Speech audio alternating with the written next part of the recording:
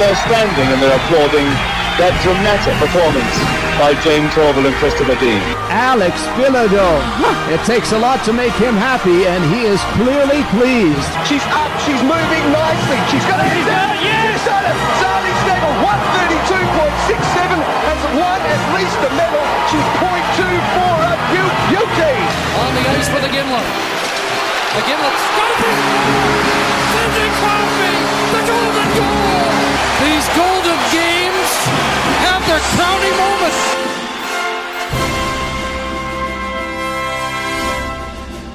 Welcome back to Off the Podium, an Olympics podcast, an award-winning Olympics podcast. And I could not be more excited for a few reasons. One, we're getting to talk to some more athletes here who actually competed in Beijing recently. We recorded this not long after our guest actually came back from Beijing. Secondly, we're talking to another mogul skier, which I have said time and time again on the show is my absolute favorite sport in the world. Not even just Olympic sport, just sport, period. And Sophie Ash is our guest today, who is an Australian mogul skier that competed in Beijing and actually had fantastic results, finishing in the top 16. I have to say that Sophie proved that not only is moguls the greatest sport known to man, but that mogul skiers might be the most entertaining guest known to man, because this is a fantastic interview. We get to go through not only her history in the sport and how she got into mogul skiing, but talk about her unique experience in Beijing, which also included being able to be there with one of her siblings competing in a different event, as well as a lot of the success that she's had away from the sport in animation and in art.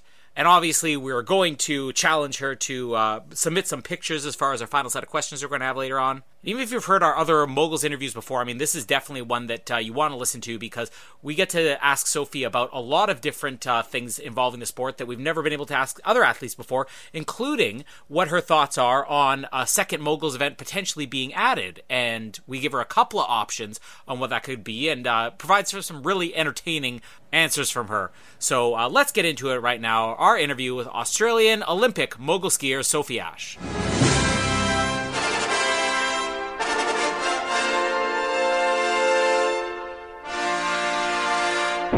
Well, I, of course, myself, I'm always thrilled to have any mogul skier on the show, because it is my number one favorite sport, literally in the world. And I can now check the box off and say that I've interviewed more Australian mogul skiers than I have even Canadian, which is crazy. And today we have Australian mogul skier Sophie Ash, who you probably very recently saw in the 2020 Beijing Olympics, where she actually had finished in 16th place overall. And was that a career best for you? Can you confirm that? Well, it's close, not quite, but it's definitely in the ballpark of close-ish. That general area. Yeah, which was very exciting for us to watch. And, you know, I'm sure everybody who listens to our show a long time heard all our excitement about that. But we're thrilled to have Sophie on the show today. Sophie, thanks for joining us on Off the Podium. Yay, thank you for having me. I'm so excited. I love podcast interviews and videos. First time I've done a podcast video, or whatever you want to call this. But I'm really excited. Oh, nice. And like I said, moguls, I mean, I'm in Canada, and I probably would, be arrested for saying this, but if I had to choose between watching just random weekly World Cup moguls event or watching the Stanley Cup finals, I would choose the World Cup moguls event. It's so obscure. No one ever says moguls. They always pick something else. I'm so glad you love moguls. I mean, you can you can probably see the people watch this. You can see behind my shoulder, I've got pictures from the Calgary Park. I've got some DeFurlo Point sisters, Mikkel Kingsbury picture there. So yeah, number one favorite sport for me. With Australia though, I mean, obviously it's not quite as big as it is here in Canada, or maybe don't have as much snow would be a big part of it. But how did you become involved in the sport in the first place? Well, when I was really young, like 2 years old, I started skiing at Mount Buller, which is in Victoria, which is near where I live now currently. I was there for quite a while, like a number of years. I went through the program. I did ski school, and then I did a few other programs here and there, kind of race club and like freestyle related stuff, and then kind of went overseas a few times during like the summer just to like get my skills going. I went to, Colorado, Whistler. So I did go to Canada. I went to America, never Europe though. But it was really, really good to do that. Cause like then I kind of got used to skiing in different trains. And like I also got really good coaching. Richard Haslow was a guy I used to go over with. He's he used to be a race club, Mount Buller Race Club coach. Not sure what he does now, but he does programs there overseas. So I did that for a few years, and then interschools, which is another thing that we do in Australia, which everybody, well, most skiers and snowboarders do throughout school. It's just like a rite of passage, really. And then basically joined Team Buller Riders in 2011. Sorry, it's like a long timeline. I'm like trying to think of when things started, when things stopped. Did the stuff with TBR. Then I moved up to Perisher, which is in New South Wales. Did that for the Perisher Winter Sports Club. It's really great. I did that. And I basically did that all the way through till I got into the New South Wales Institute of Sport, made it into the Australian team, the national Australian team officially. And then I did that basically from 2017 or 16, one of those years I started in the national team, and then I basically moved into World Cup, and then I did World Cup, and then I went to the Olympics. So that was kind of the progression. Yeah, that was a big story. Yeah. Well, I mean, it sounds like it's a lot, but I mean, you're still very young. So, I mean, how much time does that really cover from like the first time you really started skiing up until you're on the World Cup circuit? I guess it's been, 23 years ever since I was 2. So I know some people say, 20 years I've been skiing for 20 years. I have been skiing for 20 years as well, but like my whole life, I guess, because I'm, that age. It's always it's always crazy for me. Every time we get a skier on, whether it be ski jumping, cross country skiing, moguls, they always say, I started at 2 or 3 years old. And I mean, again, I live in Canada. Skiing is part of our gym class here. And yet I can't fathom doing this, even when I was like 12, 13 years old and it was mandatory. I'm like, this is awful. Like, how does I can never understand how a 2-year-old does it. Do you remember, your first time on skis, or does it go even further back than you can remember?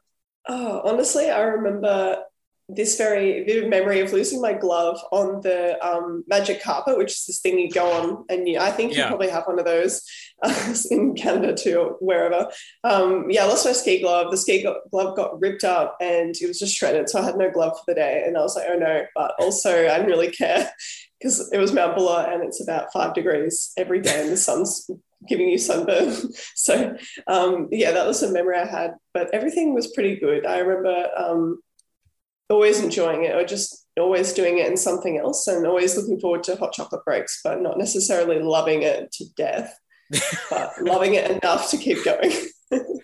But kids are kids, aren't you?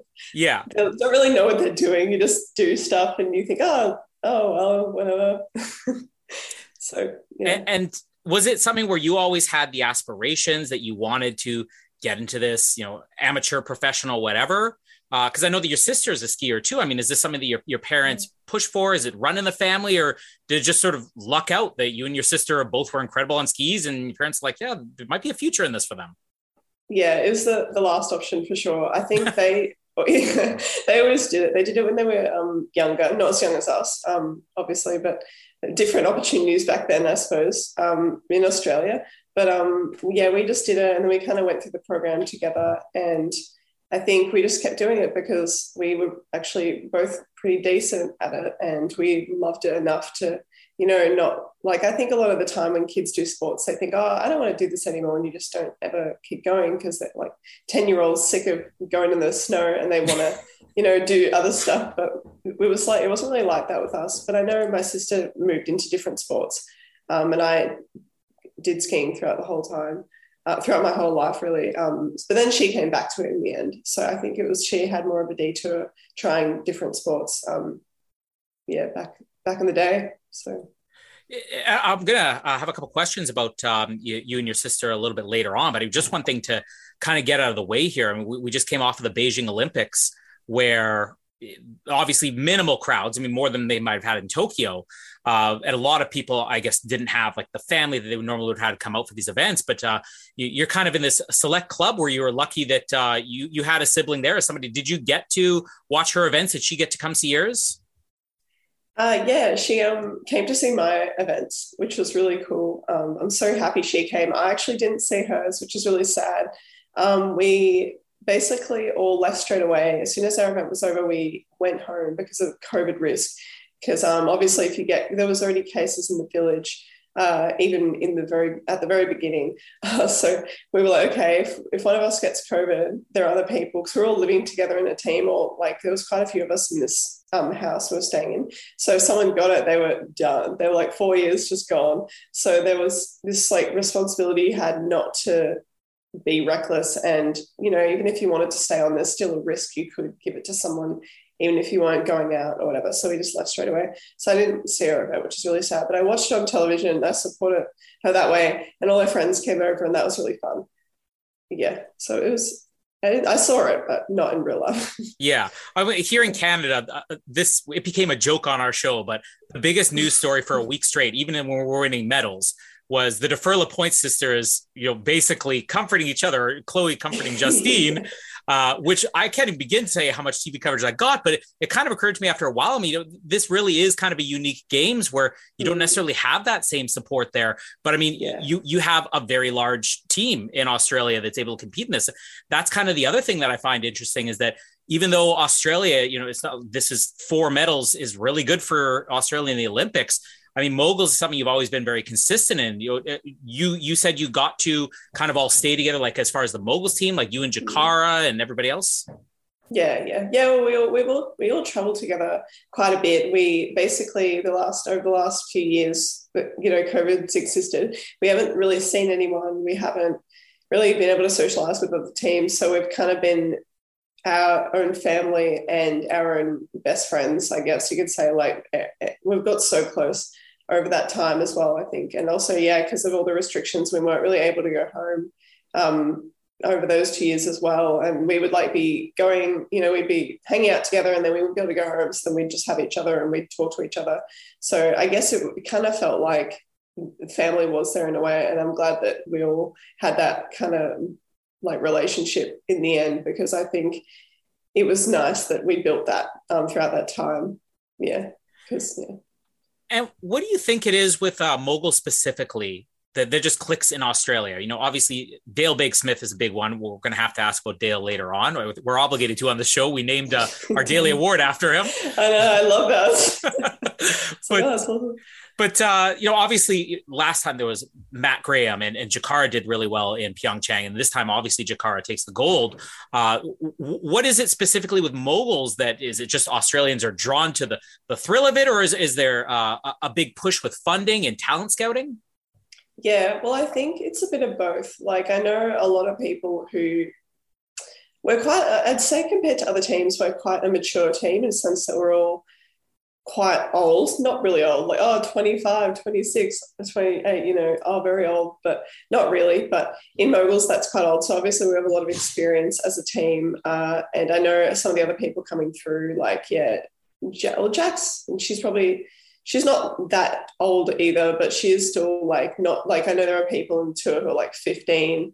And then I know Cooper's coming through as well. And I think we've been really fortunate that we've had the older guys have kind of mentored the younger guys, and everyone's just like basically there to help each other out and provide, you know, words of wisdom every once in a while.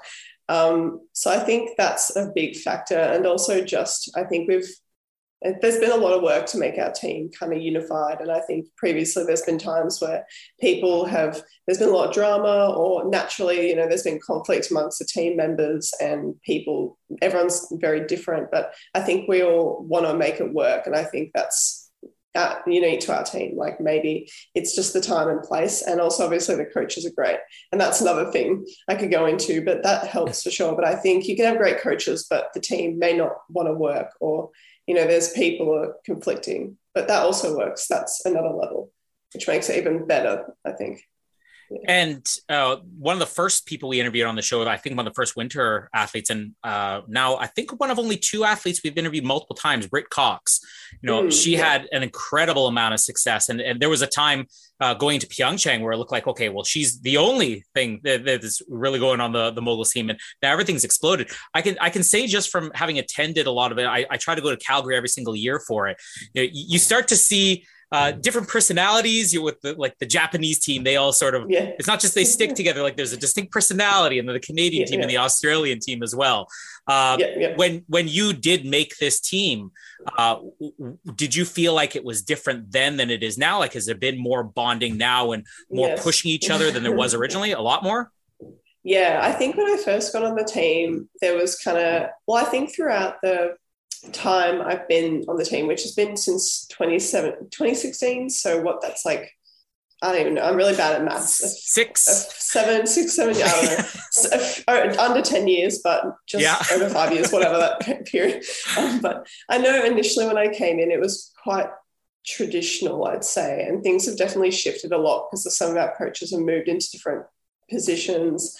I know that it was a lot more divided because we have a few different categories of people. Like we have OWI, and then we have New South Wales Institute of Sport. OWI is Olympic Winter Institute of Australia. So they're meant to be like different tiers of level. Like OWI A is like the A tier, and Swiss is normally the B tier. But I know as time goes on, we've kind of shifted together and we've kind of combined our resources. So now everyone's getting kind of similar coaching and similar opportunities to those who are the best. Because normally, I think previously in the past, the best or the A team would normally get more opportunities for training and competing with different more World Cup events and more training camps. But now it's kind of combined. So I think that's really good. And I hope that answered your question. Oh, yeah, for sure. Well, just kind of a follow-up to that. Do you notice or do you see that there is going to be any difference going forward now with the success there's been in the last 2 games? Because I kind of watched the Olympics, or at least until we started doing the show, I would always grow up watching the Olympics, assuming like, oh, the top athletes, like here in Canada, Moguls is quite big. You know, they probably have all this funding. And the more athletes we interview, it's like, unless you are on a hockey team or something like that, you probably don't have the funding you need. But as soon as that success comes, there's a lot more support that's given and funding. Like, do you see that the success either coming into Beijing or even now that Jakara is coming home with the gold, will you see that there'll be even more opportunities going forward for the entire team? Oh, yeah, for sure. I think like through Jack's results, we've opened a lot of doors just for funding. And also just, I think at the general level of our team and like in the competition, we all did quite well. And as a team, it did really well. So I think that would be great. I'm not really sure like logistically how the funding works really, but I just know it'll probably be better now. I think it will be better for sure. But I don't know what the Canadian team's like, but there are a lot of them, but there aren't quite as many of us. And I know there'll be less of us at the next Olympics probably too, because I know a lot of people are probably going to retire. Don't know who or when, but probably it's hard to say, but I think there'll be less people as well. So yeah. Well, I mean, here in Canada, I mean, I can assume Moguls is probably closer to the top for the support you're going to get. But even at the same time, I mean, they went out of their way on the TV coverage here to say Mikkel Kingsbury is one of the few athletes, period, that Canada sent that literally he doesn't need support because he's got all the sponsorships and all that. But even that, I mean, the deferral points just have their own TV show, but I guarantee that they're still struggling to get the support and everything they need. But it's exciting whenever you have a sport that kind of does explode. Are you finding since Beijing even that there's new interest? You getting more followers, people coming up and recognizing you, saying, I watched you, now I'm really interested in the sport?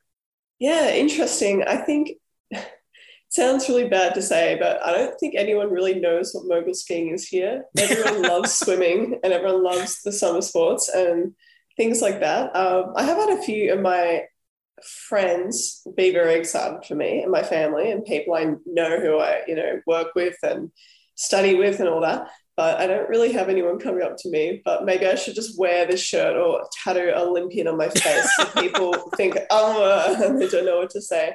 But even then, I think I'd say maybe like football, Australian Football League, NFL, all those, summer sports, swimming, they're all the big shots here in Australia for sure. And this winter sports are a bit more obscure and people don't really relate because it's hard to ski here. Mm-hmm. So there's like a few mountains and it's very expensive. So let's start just when you're growing up. When you're growing up, before you have any type of team that you're competing for, would your family just go on vacation somewhere? Or would you go out of your way? I want to go skiing. And where would you go? Well, I think It's hard to think because I know in my mind, I kind of went on the path and then I stayed on the path. It wasn't like I had to necessarily do a whole lot personally to not ski. Like I think my family always loved skiing and we would go away and then I would just join a camp and I would just sign on to that. We didn't really go on many ski holidays where it was just the family. I know a lot of the camps were my holidays. So I think maybe I went on 2 family holidays probably in the last, 10 years. And the rest has just been ski camps. And then we happened to do something at the end with the team. So it's actually, a lot of it was training focused. There wasn't a whole lot of, early on, maybe the first 5 years, there was a lot of fun skiing, but I think it was pretty serious early on. And it was like competition focused early on, I'd say. Yeah. Did you always know that moguls was what you wanted to get into? Because I think you were saying your sister sort of tried different things out. I mean, eventually she would end up in aerials, but was it always sort of moguls for you? Well, I think I always wanted to do something. Originally I did alpine and that was a big one. And I went to a competition, I think it was called the Whistler Cup. It was that was the first time I represented Australia internationally for racing. And I did that. And then I think I realized that this was in 2010. And then I think I realized that I wanted to, because I did a bit of trampolining while I was skiing and I had to give trampolining up because of the skiing and it would always collide. So then I was like, I want to do something that has an aerial component and I want to it's freestyle. So I did mogul skiing. So it was the program I found out about at Mount Buller. I would have probably liked to have done slopestyle in retrospect, but I think moguls is pretty sick. And I know I was probably a bit I didn't know much about aerials at the time. I think that was kind of just, I think moguls was the one I chose and it just happened to be, I happened to be at the right place at the right time, I think, with that. When did you know that you were going to get to go to Beijing? Does it come down to the wire the same as it does here? A couple of weeks out, hey, guess what? You can finally go. It's kind of, I think throughout the season, you kind of hope for these goals and you kind of I could, I think it's really interesting with qualifying for the Olympics. It wasn't a long shot for me. And I think if you're on the World Cup tour, you kind of compete against Olympian, or you compete against everyone who are in the Olympics already. So you kind of know that you could beat any one of them or you're in the same field as them essentially. So, but it's just more exclusive at the Olympics, but probably minus 10 people. Compared to a normal competition, there's only 10 people less, yeah. So I think I was kind of aware that I was probably going to go, but I obviously had to get results and just do what I could do. So I just trusted my ability and did a lot of mental work. And I think throughout the season, it was becoming more I was realizing it was probably going to happen. And then even when they told us, it was kind of a shock, but it wasn't really a shock. So I kind of knew in my mind, in my heart, I knew I'd probably be going, but I was just waiting for the confirmation. And then when we were there, that was when things became real. But I think for a long time, it felt like it wasn't really real. And then it's weird because when you're there, you have this crazy dream of the Olympics and what it is, but then you realize it's just another competition. And it was kind of, and obviously COVID, but I think mainly it wasn't everything I imagined, but it was still unbelievable. But it was everything I thought it would be, I think, if that makes sense. Yeah. And speaking of COVID, I mean, anytime we talk to anybody who is at either Tokyo or Beijing, we kind of have to ask me, your games didn't get delayed like Tokyo did, but it was, I was actually at the Calgary 2020 event. I remember seeing on the news beforehand, and when I came home, the first sort of stories about COVID and seeing people in the airport, I will always associate that with the end of before the season was shut down. Obviously there's been abbreviated seasons, but have you felt any effects from not being able to compete as much as you have in past years, or any differences in the training going into this? Oh yeah, for sure. I think training wise, there was a lot of training opportunities, thank goodness.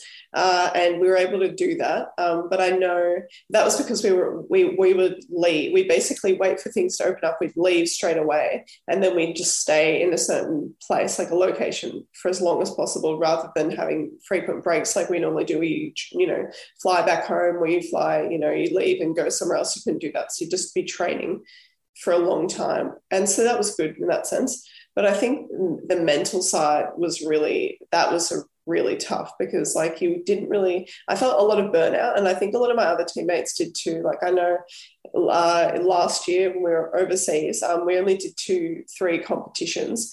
The whole tour normally do like 7 or 8, and I think we spent the whole time in this place called Ruka, which is in Finland, and it's dark all day there, and it's freezing, and there's nobody there. We couldn't talk to anyone, couldn't go anywhere, in the darkness all day. It was good. Like training conditions are really good and like honestly great.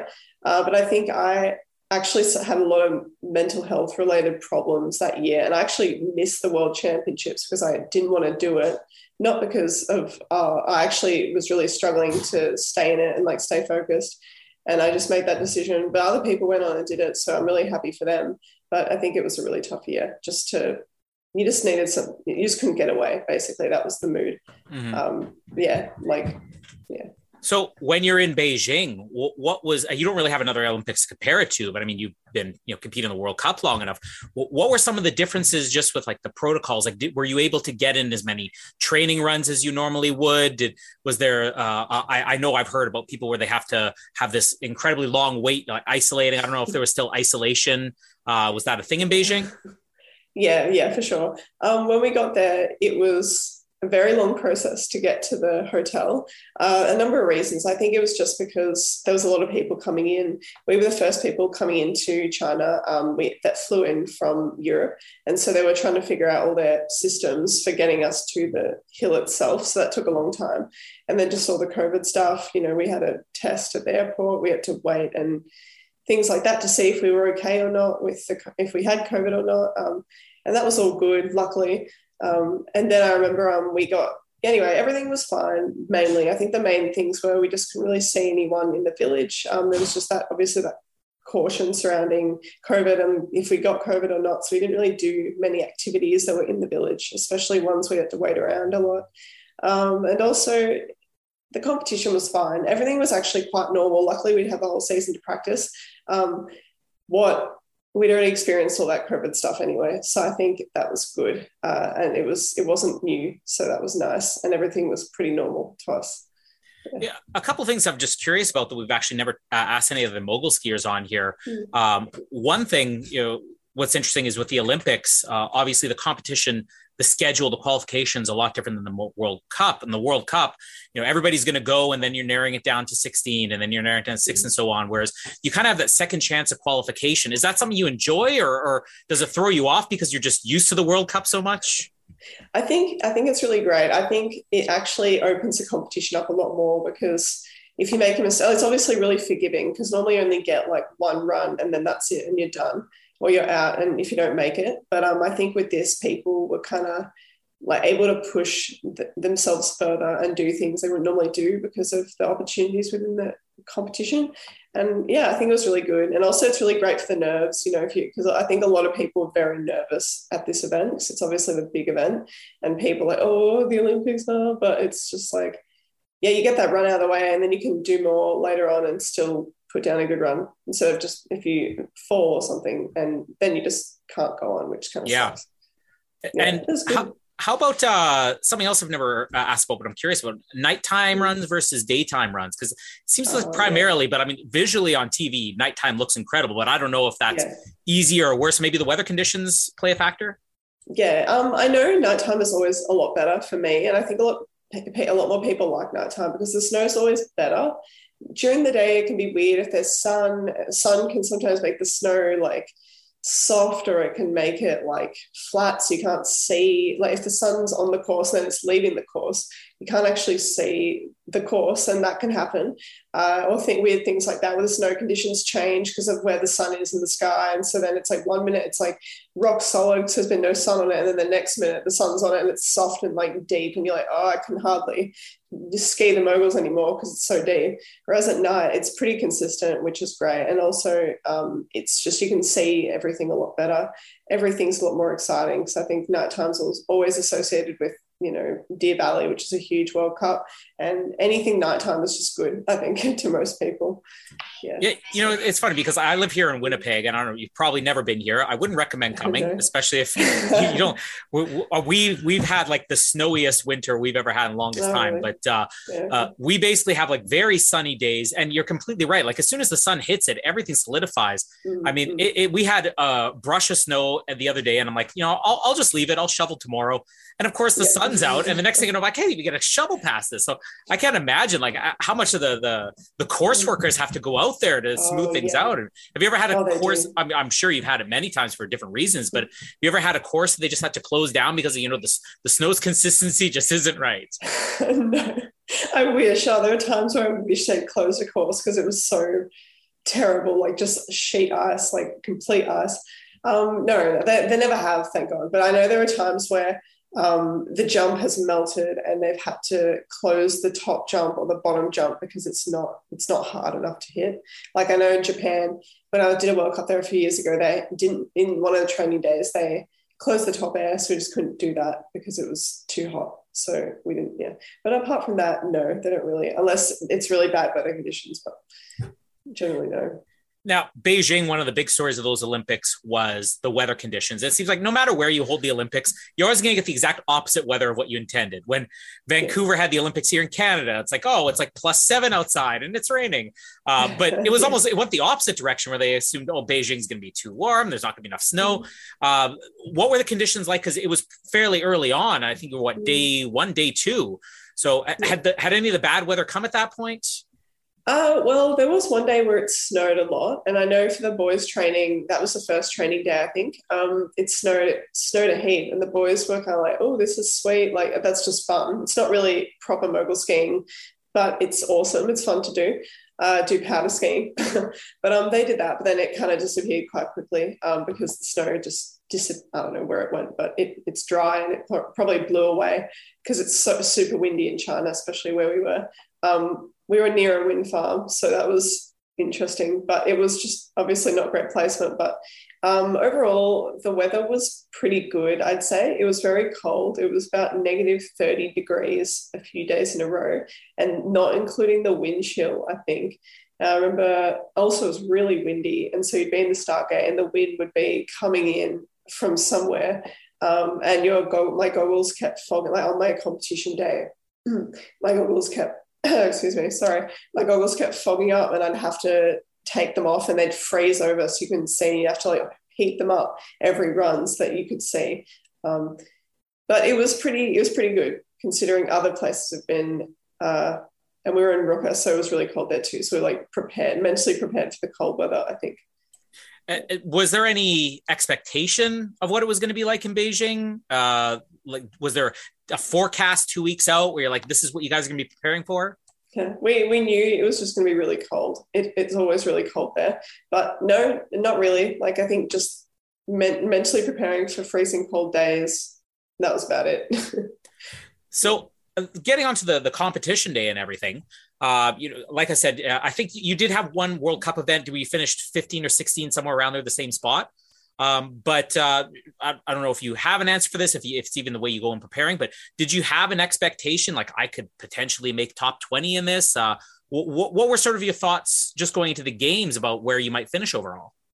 Well, I know I was really happy with my skiing throughout the tour. I think I had a back injury a few years ago. No, sorry, I don't even know. It was in 2021, halfway through that year. I got this back injury and I kind of normally do a back full on top air and I normally do a backflip on bottom air. And I had been doing that previously in World Cups and stuff. And I know this year I had hardly any training and I think the motion of twisting on one side made it worse. So I kind of didn't really train that. And so then when I came into the tour, I had lower DD skills, which were still good. And like a lot of people do them on tour, like the truck driver and the backflip. And I was happy to do that. And I think they were really good by the end. I was really happy with how I progressed. But I know that maybe there was always this thought in my mind that if I'd done my other skills, I may have done better. So I was hoping, I was aware that I probably wouldn't be in the super final or anything like that, unless it was like a killer run. So I had that awareness, but also I was just kind of enjoying the experience, and I didn't really want to focus on the results. Like I didn't have that pressure.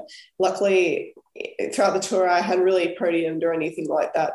So I don't think there was any real expectation for me to do that. So I was happy I didn't have that pressure. So it would have been a killer. And, Jack and Britt had that, I think.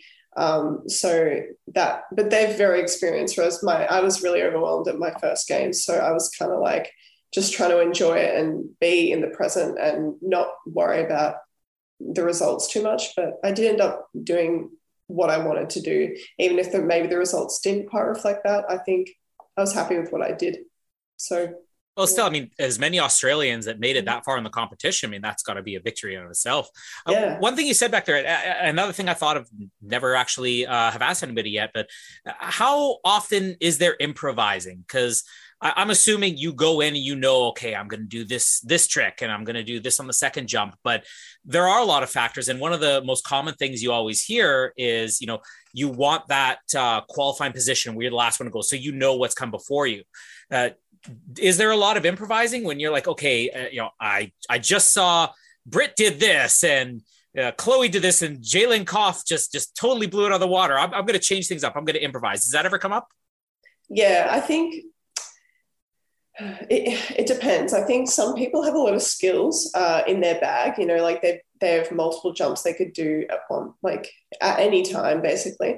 So I think those people who have that are at an extreme advantage. So they're able to improvise. But I think a lot of the time people will just do a simpler skill. I know the men do a lot more of the improvisation stuff just because they have more skills to do, they have to choose from. I know though in duels, the dual mogul event, which isn't at the Olympics, but the one that we do sometimes in the World Cup, people do very simple skills for that. And that there's a lot more improvisation there because they don't really mark you as much on the, like how clean it is. They mark you on a lot of the time. It's just who gets over the line, who beat, because dual moguls, if whoever doesn't know what dual moguls are, there's two people going down at once basically, and the person who wins is normally the one who goes over the line and has a slightly better run than the other one. But it's not like you need to be crazy fast in singles. Like you don't have to be going hard and so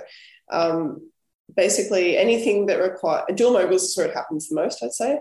Where the stakes aren't as high for judging, but singles probably not as much, especially at the Olympics this year. I didn't feel like there was a whole lot of that because people were quite nervous and wanted to perform after, not performing. There's a lot of new people at this Olympics too, I think, in moguls. So, yeah.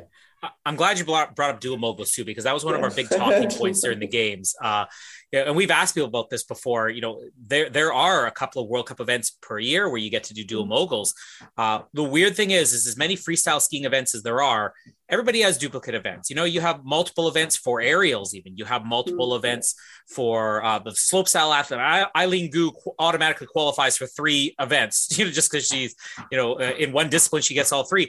Moguls doesn't have dual moguls in the Olympics. Do you think there's a reason why, or would you be for adding a second event? Would you compete if you had a chance to do 2 events?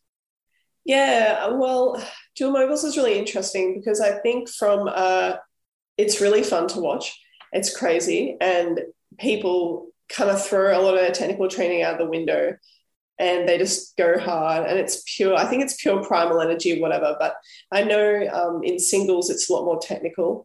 And so I think if you want quality, I think singles is where you go. But for duels, it's more excitement. It probably would be better for television, but also dual moguls, people always get injuries because they're going so hard. A lot of the time, the runs are just crap. Sorry, but they're terrible runs, and people are just doing what they can.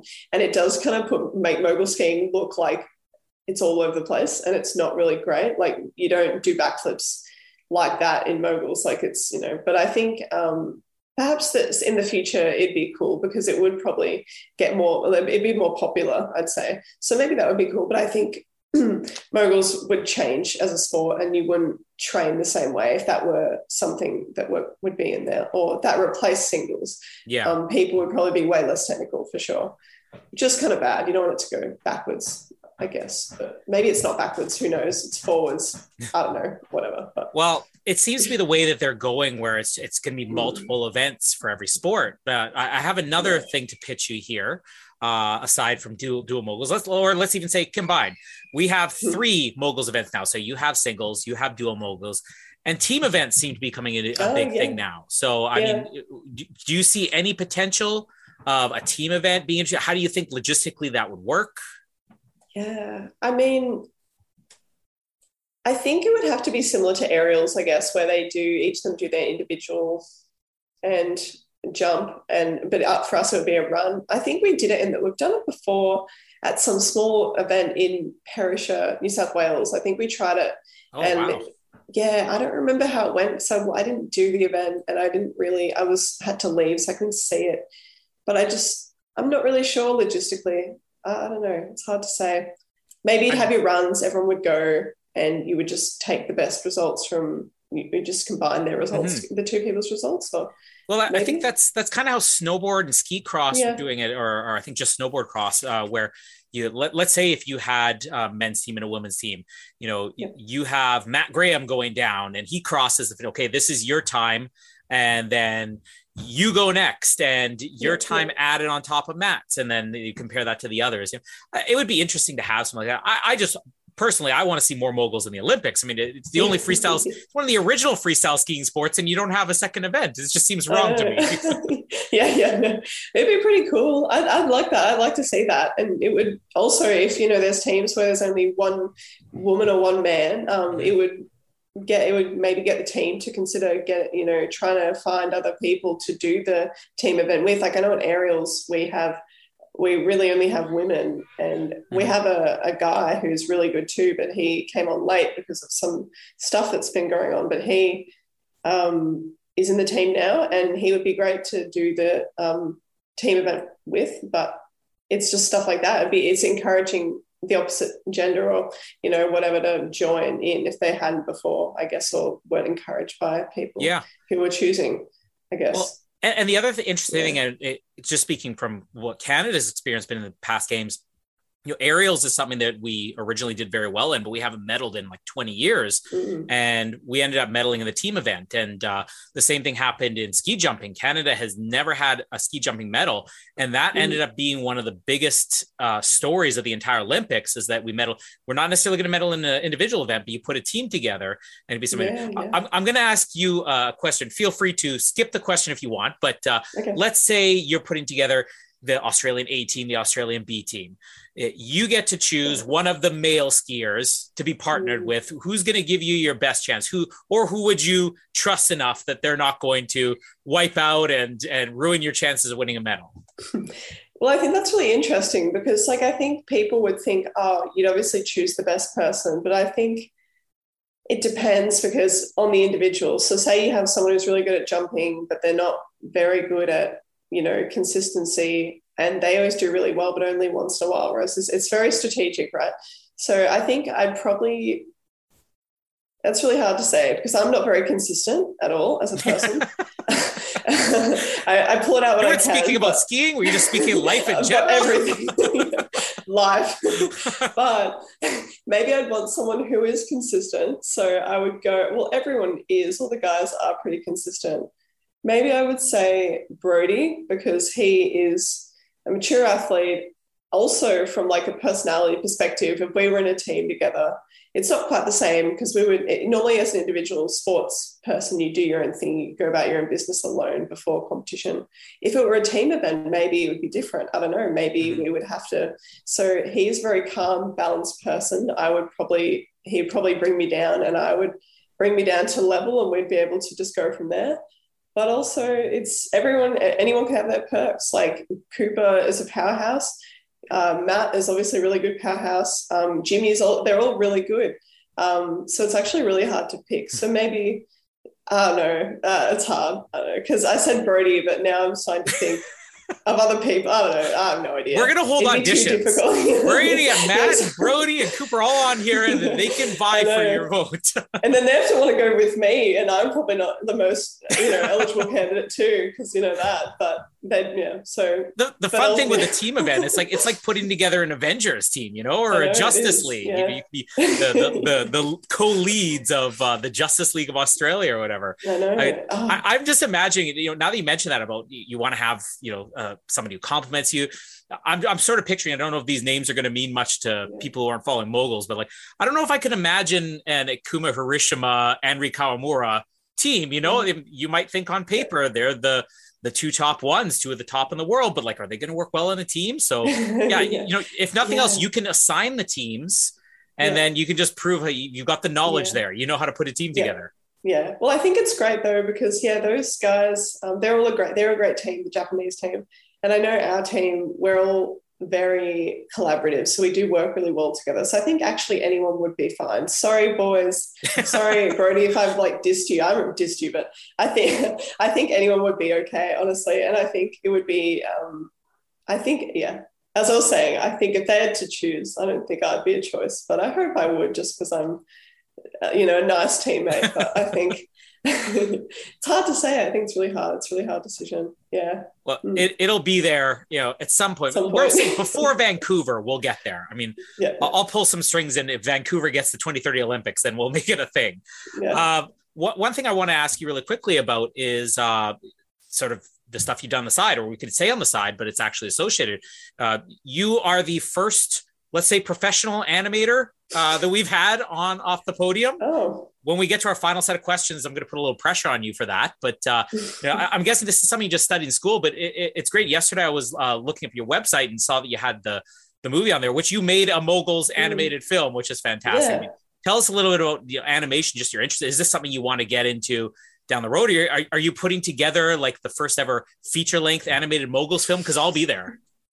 Yeah. Well, I did it at university. I did a undergraduate fine art degree, animation specific, at the University of Melbourne, at the art school there. I did it for a few years, but I think I was doing a lot of training at the same time. And I think I always wanted a way to express, I guess, how I felt about sport and just, the nature of, there's a lot of stuff in sport that is very interesting to me, just from a mindset perspective, a lot of mental stuff, very primal, very cutthroat, kind of very tunnel vision oriented, focused on the goal. And it's quite inhuman, or it's quite traditional, I think, because a lot of the times nowadays people, obviously back in the day before, society is all this very old-fashioned approach to life. You see a tiger and your heartbeat goes up and it's fight or flight. I think in my animation, I always wanted to kind of convey that theme because I always had that going on, that kind of those feelings. But I think, so I wanted to convey that. And so I made a film after I went to the Freestyle World Championships in 2019, because that was quite a tough year for me. I think there was a lot of conflicts going on internally and externally, and I wanted to make a film. So I made a film that was my final film of my undergraduate degree, and I guess I entered into competitions and it did well. But I think I have animation as an escape because I love art. I love creating animation and storytelling. I think that's the main thing, and trying to figure out the world, I guess, through animation.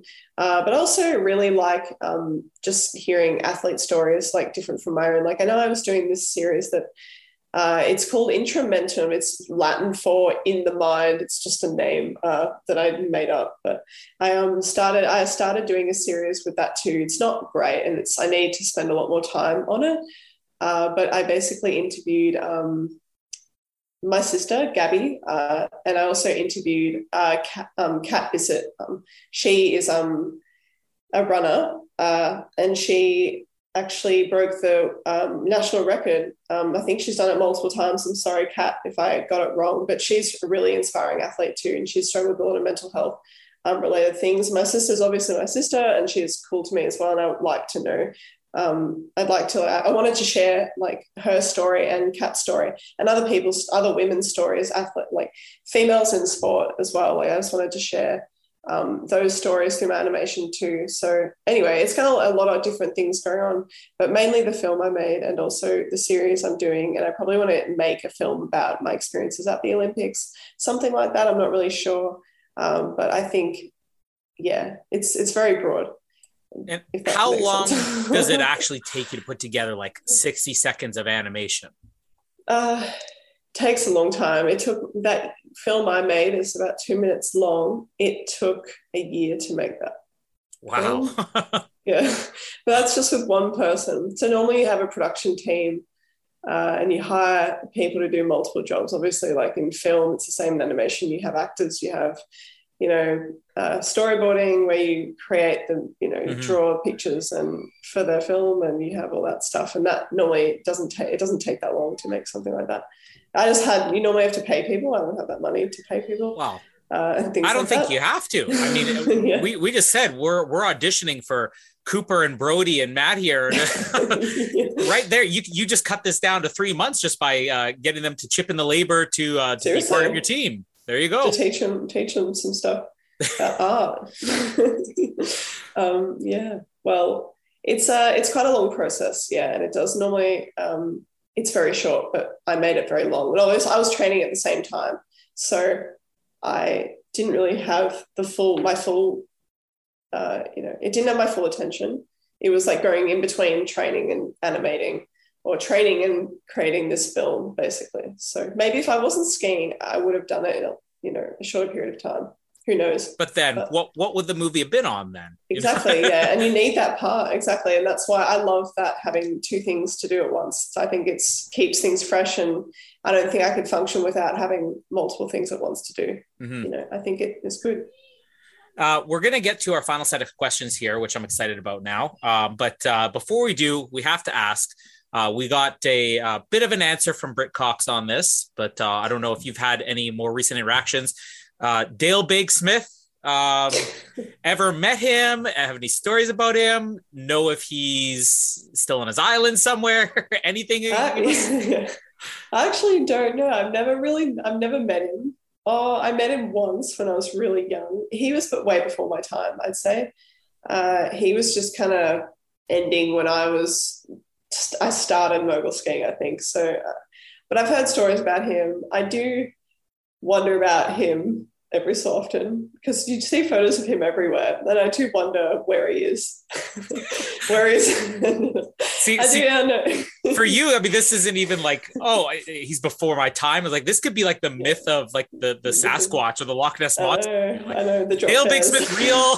I've heard stories. I know, but I actually do. I think on some level he always inspired me, even though I've never met him really. And I think not only as a mogul skier, but I think also as like his work outside of mogul skiing and his, I guess, drive to do stuff with, I don't even know what you call it, not like the internet pop-ups, right? That is like, I think that's really innovative, like doing two different things and still being really like one of the best, really good, but also having this really awesome business that's not really related, and still just doing that anyway. And I think that's great. I think that was always inspiring. I used to think about it and be like, that's really cool.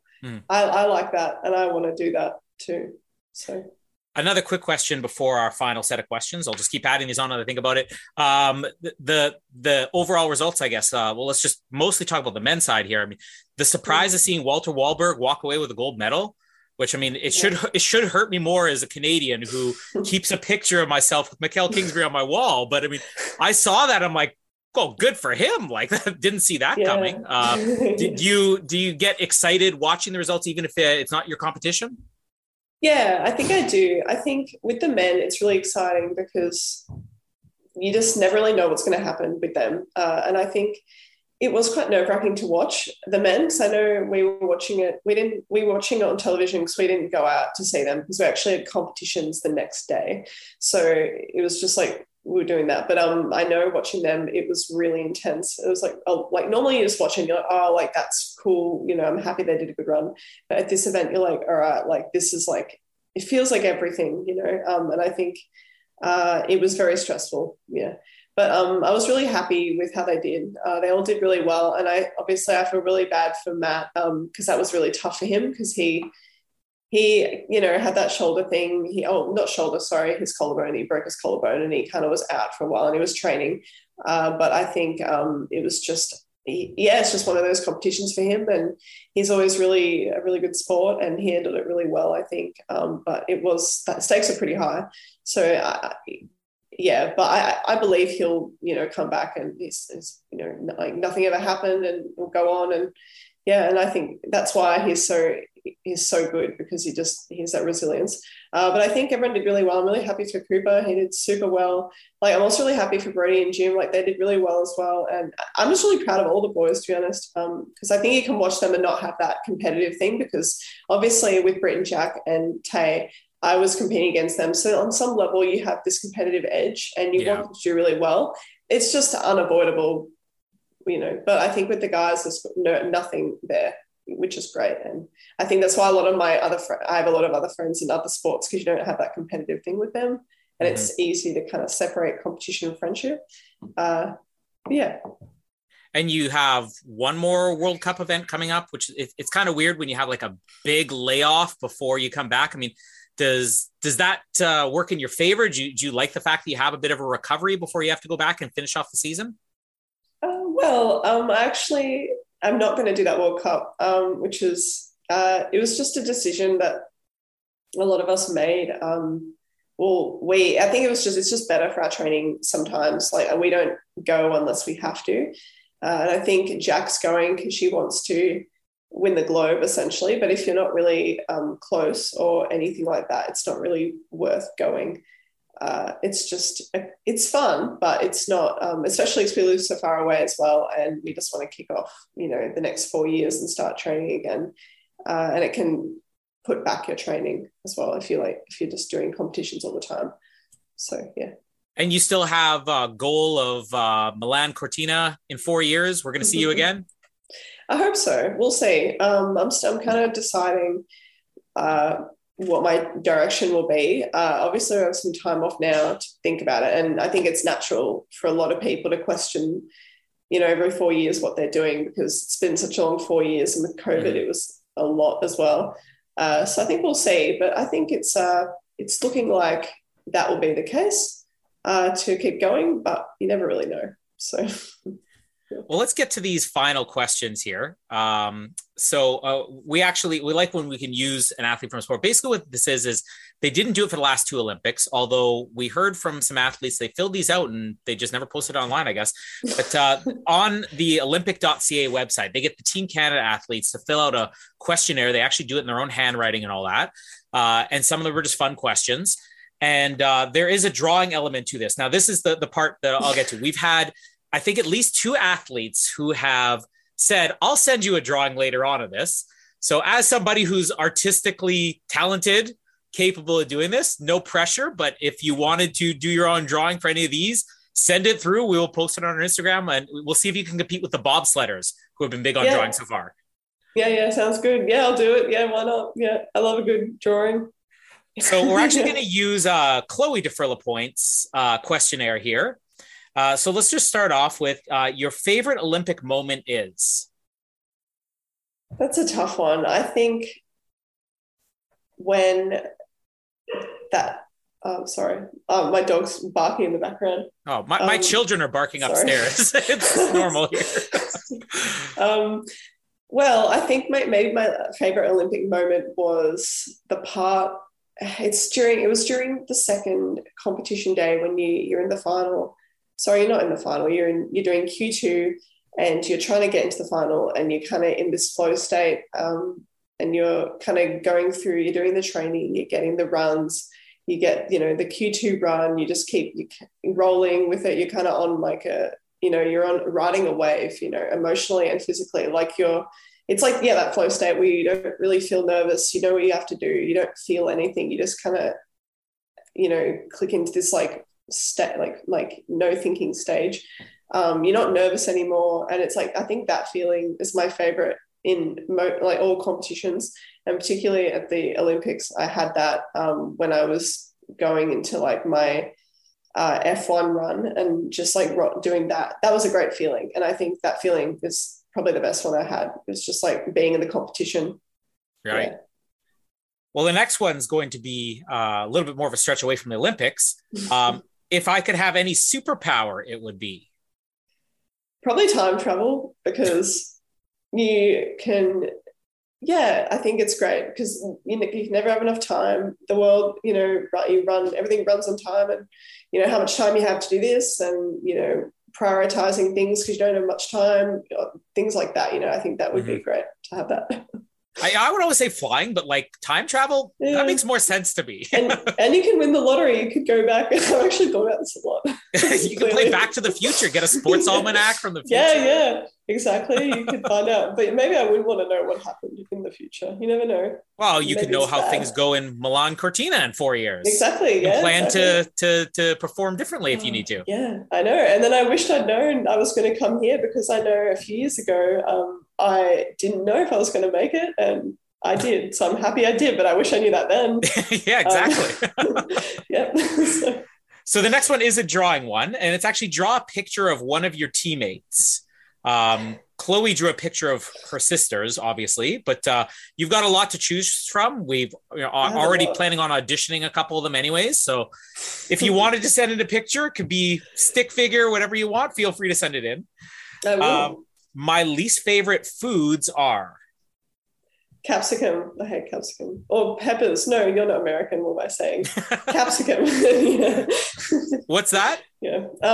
In America, I always say capsicum, and it's peppers there. Oh, okay. So, or whatever. So, yeah. And I thought for a second, I thought you were American. You're not American. I'm so sorry. You're Canadian. It's a terrible thing. Am I calling you a Kiwi? What is this? Yeah, I know. The capsicum. Oh, yeah. So you're not a big fan of spicy food, or? I don't know. I've just never liked it. We have a bit of a joke about it because we always make meals for each other on tour and on camps. And I make salads for people and I put the capsicum in because I know some people like it, but I don't like it. And there was, you're a team player. But I just forget, honestly, but I hate it. Well, here's one for something you're going to enjoy. If I weren't an athlete, then I would be. I would probably be a filmmaker, which I kind of already am, but I'd probably be a bit more in the industry, or I'd be a director, a film director, or I'd be an artist or teacher, which is actually what I'm studying to be a teacher now, an art teacher. So I'm kind of already doing that. Oh, it's not even the dog approves too. That's the dog approves barking. Nelson, thanks. This isn't even like, if I wasn't an athlete, you could do it all. Like it's just. Yeah, I like it. I like it that way. Yeah. Yeah. Your favorite vacation spot is, and then the second part of this is because, which Chloe missed the because on here, which is now bothering me. But your favorite vacation spot and because, the reason why. I think my favorite vacation spot, I really like France, Paris. My dog's barking again. He agrees. I think Paris is really lovely, and also there's a lot of art galleries there and a lot of history. And I do like Europe on a holiday. I don't know if I could live there necessarily. But yeah, Europe's great. Love Europe. Now, this one, you could take this as a food, anything, television show, whatever, but just your guilty pleasure is? Probably YouTube. I love watching YouTube too much, and I watch it all the time. You can watch yourself on YouTube. You are watching yourself on YouTube right now, right? I know. Well, yeah, true. Hi. Sophie from the future. This is time travel and your guilty pleasure. There you go. Yeah, exactly.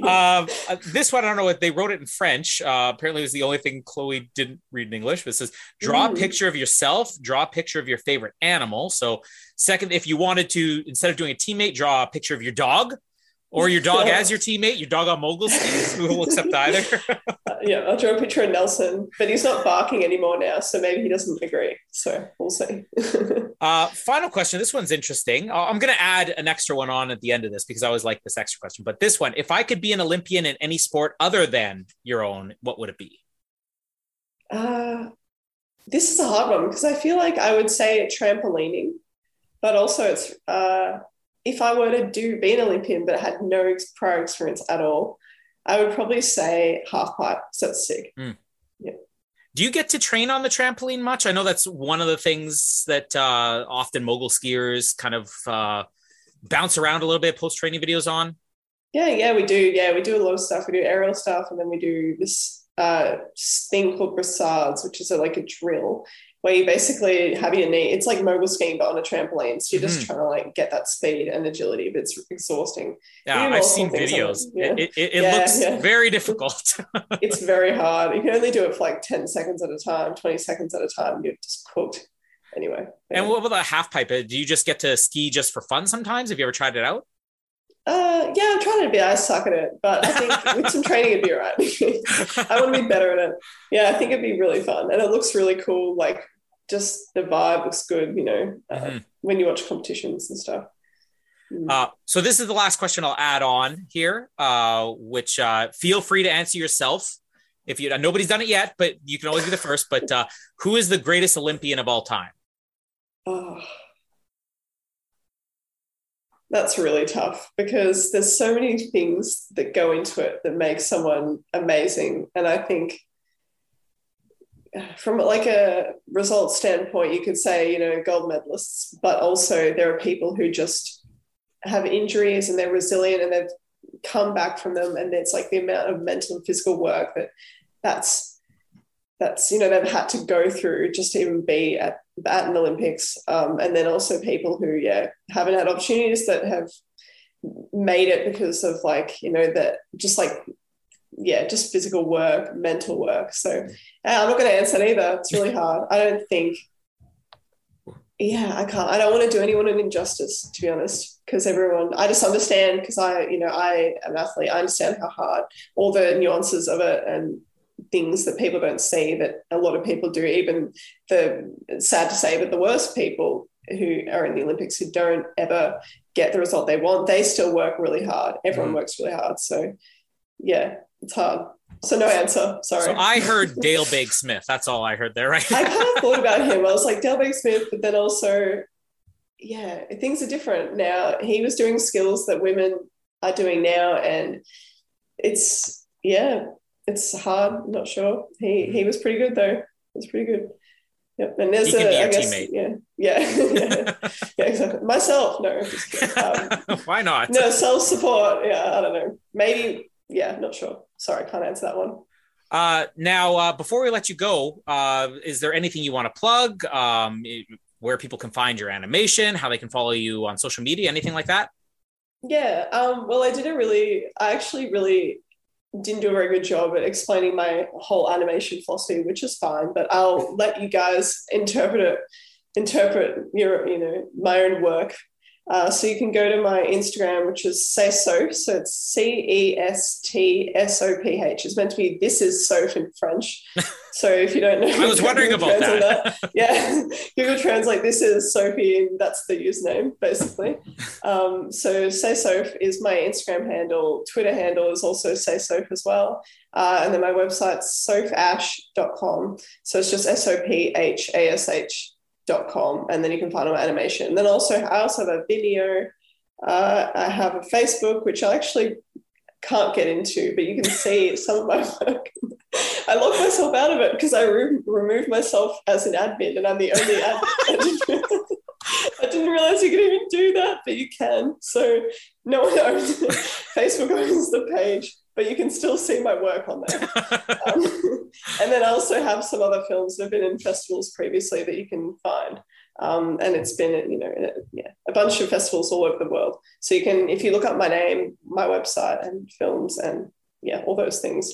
And a LinkedIn, I have a LinkedIn as well. It's just my name. So yeah. Not say your name, though. yeah, say my name. Just my name. I mean, Perrine Lafont instantly got it. Other people, it takes the explanation, right? All the French, that's why I did it. They get it. And, all my friends speak French. All my good friends are either Quebecois or French. So that's I just want them to know. It's exclusive. Well, seriously, it's great having any mogul skier on here. It's great hearing about stories of Beijing and everything like that. You already see behind me, and anybody watching on YouTube can see my moguls wall with all my Canadian. You can't see right now, but I have another frame with all the non-Canadian athletes. I have Perrine Lafont on there, Benjamin Cavey, Kimo Hirishima, Jalen Koff. I don't have any Australians. And I've mentioned this on our show that every time I go to the World Cup, it's like the Australians, they compete and they're gone right away. So next time you're in Calgary, make sure to stick around. We could do like our first ever video interview, and then I could add you to my wall of fame here. Yeah, I'd love to be on your wall of fame. That'd be great. Yeah, that'd be awesome.